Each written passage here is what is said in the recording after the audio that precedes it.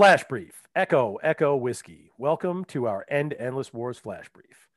We'll be brief. Today's End Endless War Brief is in honor of Staff Sergeant Larry Rugel of West Jordan, Utah, who died on this day, October 23rd, 2007. The war was 6 years old.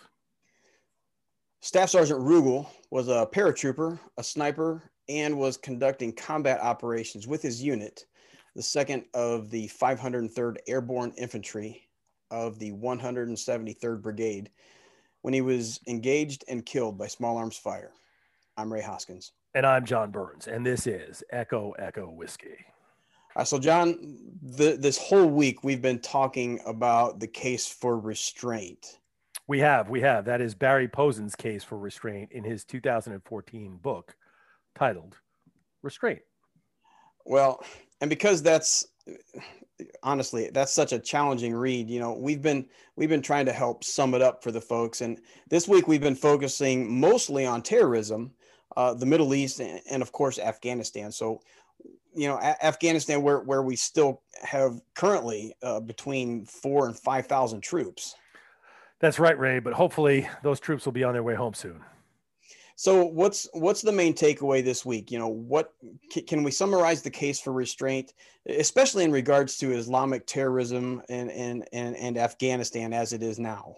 I think we can.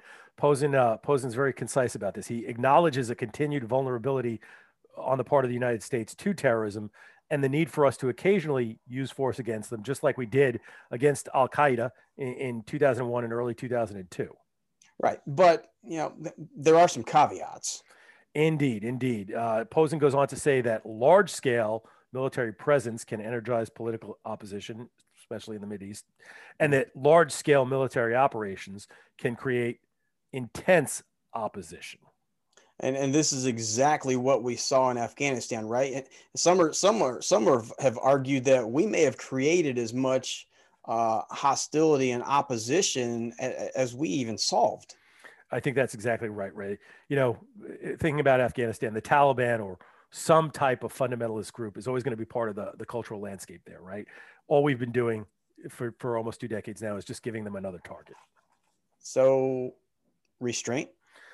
Yes, Ray, the strategy of restraint. This would limit deployments and the employment of U.S. military forces, and that would both minimize political risks as well as obviously minimizing the number of U.S. military casualties as a result. So, John, if our listeners want to learn more without having to read Barry Posen's book, Restraint. Well, it is only 175 pages before notes, and it is the weekend. Well, yeah, still.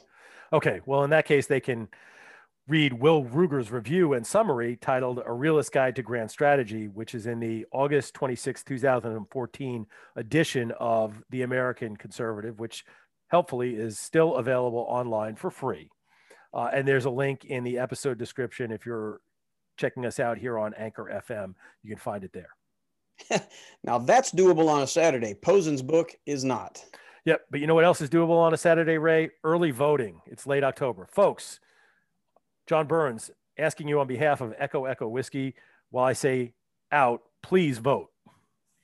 And Ray Hoskins on behalf of Concerned Veterans for America, also asking you to get out and vote. Out.